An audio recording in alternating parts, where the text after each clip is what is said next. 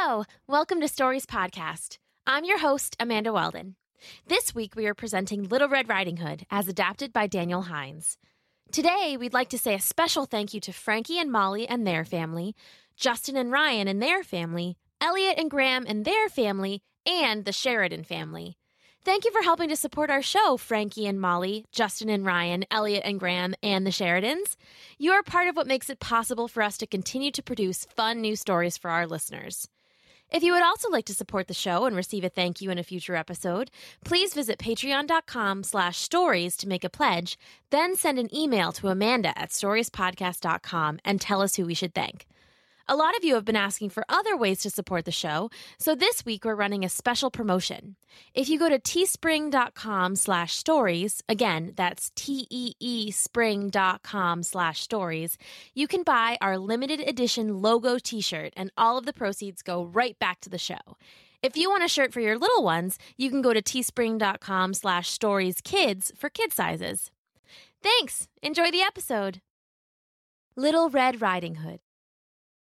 Once upon a time, in a friendly little village, there was a friendly little girl. She was loved and spoiled near to pieces by her parents, and she was loved and spoiled even more by her dear old grandmother, who happened to live just on the other side of the woods. The girl had a name, but no one used it, and we won't either. Instead, we'll call her what everyone called her, Little Red Riding Hood, because she wore a bright, apple-red hooded cloak everywhere and anywhere she happened to go. One day, Little Red Riding Hood's mother made up a basket of food for her grandmother. They were a very close family and often sent little treats back and forth between them, mainly as an excuse to keep Little Red Riding Hood busy and have her visit her grandmother often. Today, the treats were a freshly baked blackberry pie and a big wheel of soft yellow cheese. Little Red's mother wrapped pie and cheese both in a warm red cloth and snugged them into Red's wicker picnic basket. "Now, Little Red Riding Hood," her mother said, "you head out of the gate and through the trees and deliver this basket to your grandmother." "Yes, Mother," Little Red replied eagerly. "And what are the rules of walking to grandmother's?"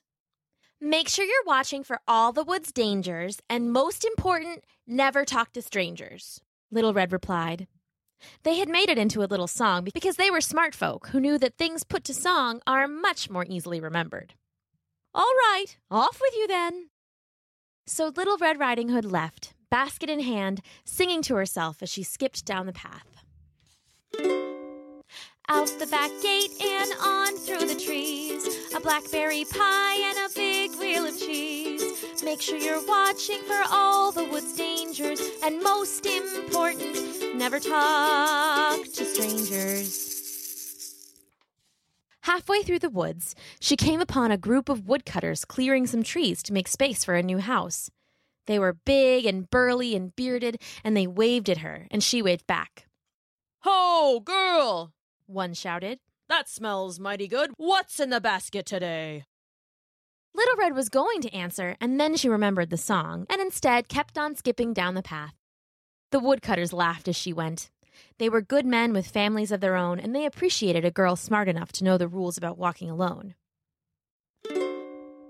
Out the back gate and on through the trees, a blackberry pie and a big wheel of cheese. Make sure you're watching for all the wood's dangers, and most important, never talk to strangers.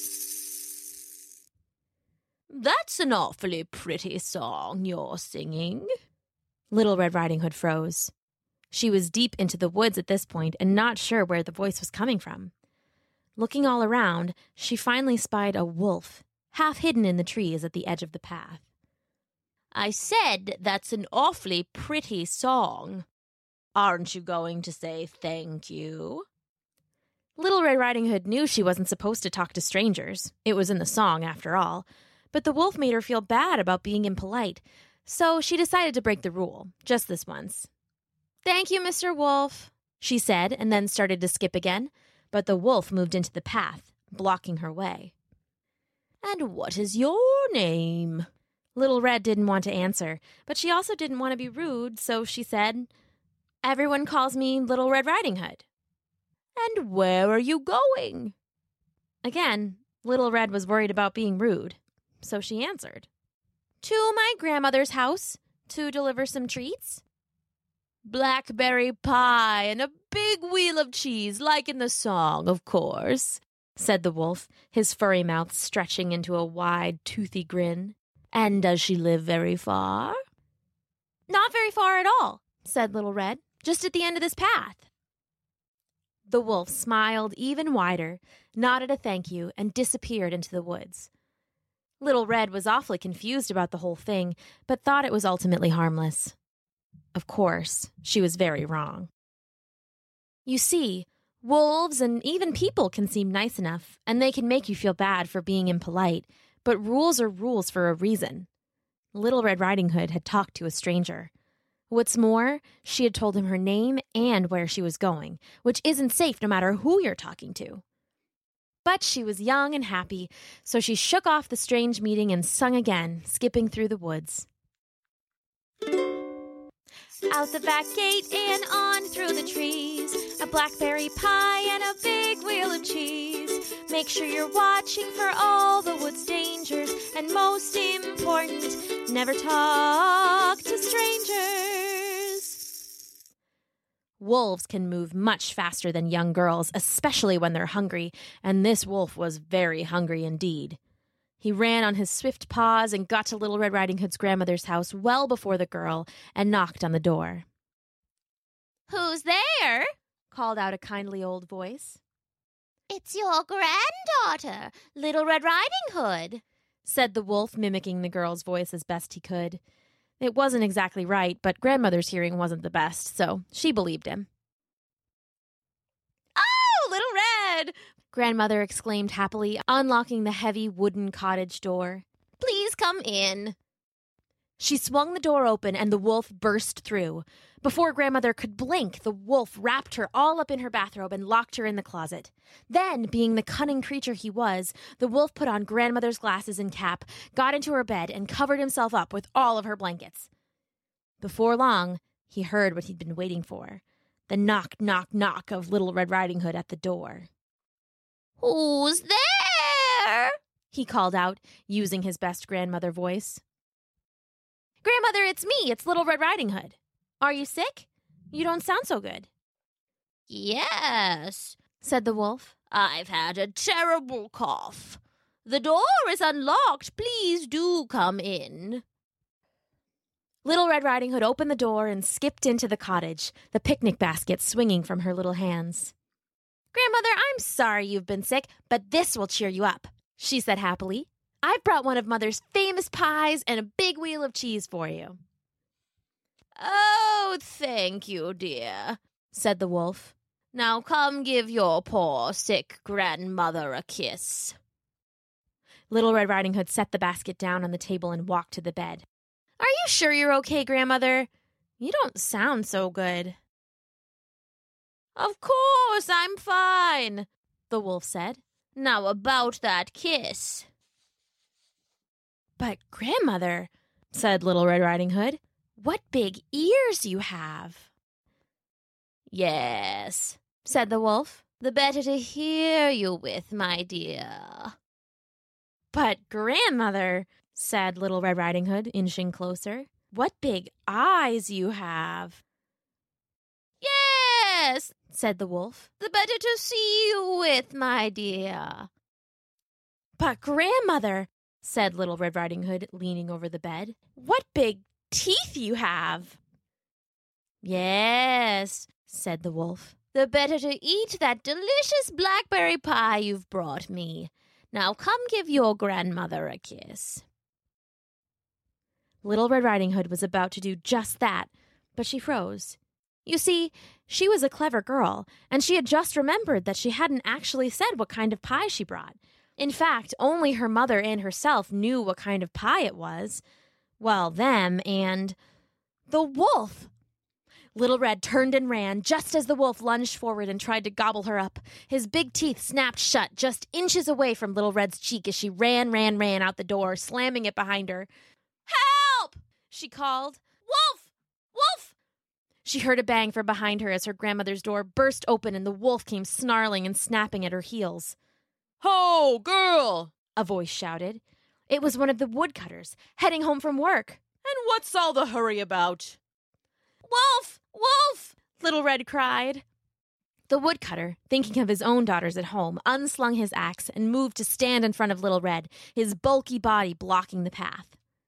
So it was that when the wolf rounded the bend, mouth open wide, expecting to gobble up Little Red Riding Hood, he instead found himself staring down the gleaming blade of the woodcutter's axe.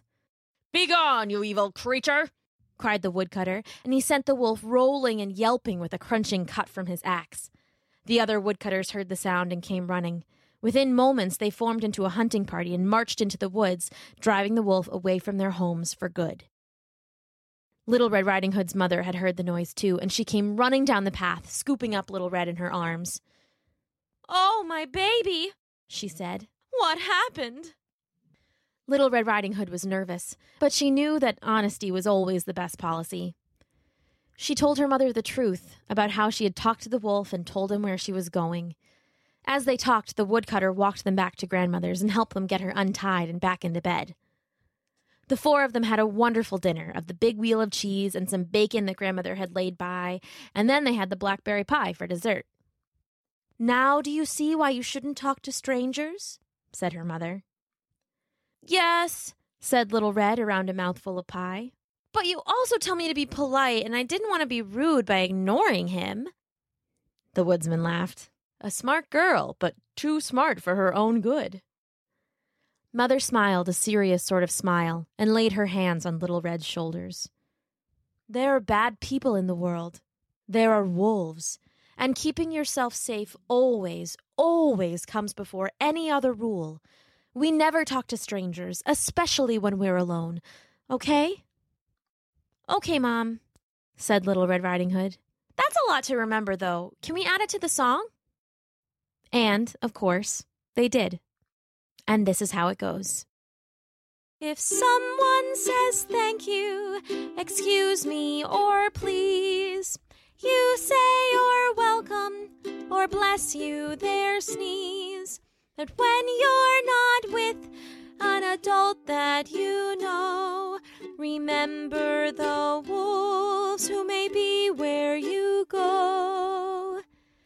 They may be on 4 legs with fur full of lice, or they may be on 2 legs all cleanly and nice. So make sure you're watching for all the world's dangers, and most important, never talk to strangers."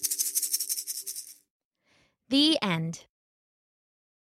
Today's story, Little Red Riding Hood, was adapted by Daniel Hines and performed by me, Amanda Weldon. If you would like to support the show and receive a thank you in a future episode, please visit patreon.com/stories to make a pledge, then send an email to amanda@storiespodcast.com and tell us who we should thank.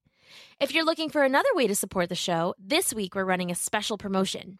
If you go to teespring.com/stories, again, that's teespring.com/stories, you can buy our limited edition logo shirt and all of the proceeds go right back to the show. If you want a shirt for your little ones, you can go to teespring.com/storieskids for kid sizes. Thanks for listening.